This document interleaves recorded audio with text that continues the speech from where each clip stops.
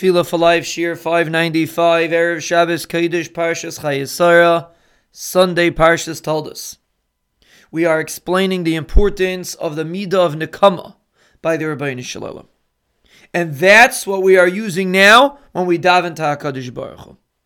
We call the Rabbeinu Shalom Kale Nekamas Hashem. The Rabbeinu Shalom's called Nekamas, the Kale of Nekamas.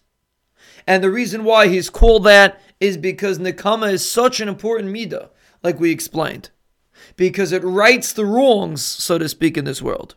Now we have to reiterate, there's really nothing wrong in this world. It's all part of the Rebbeinu Shalom's plan. But HaKadosh Baruch Hu sets things up in a way that there seems to be wrongs, and then the Rebbeinu Shalom rights those wrongs. And that's called Nekama. And it's such an important idea that we refer to the Rebbeinu Shalom as Kel Nekames Hashem. That's how HaKadosh Baruch Hu is defined, as someone that takes Nekama, as someone that doesn't allow lawlessness in this world. Everything has to have a cheshbon, everything has to fit in the plan.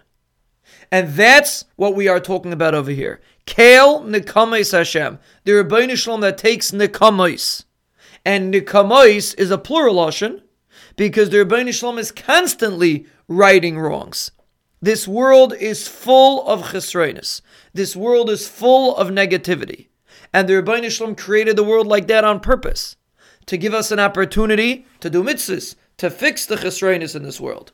But the Rebbeinu Shalom built a world that there are many wrongs that he should right. And he did it on purpose.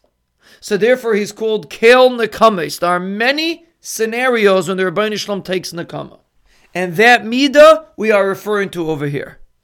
We are talking to the Rebbeinu Shalom in the midah that he has to take Nekama. Kale Nekamas Hashem. Rebbeinu Shalom, you are a Kale that takes Nekama. And we specifically use these two names of the Rebbeinu Shalom. We say Kale Nekamas Hashem, the midah of Kale and the midah of Hashem, Yud Kei Vav Kei.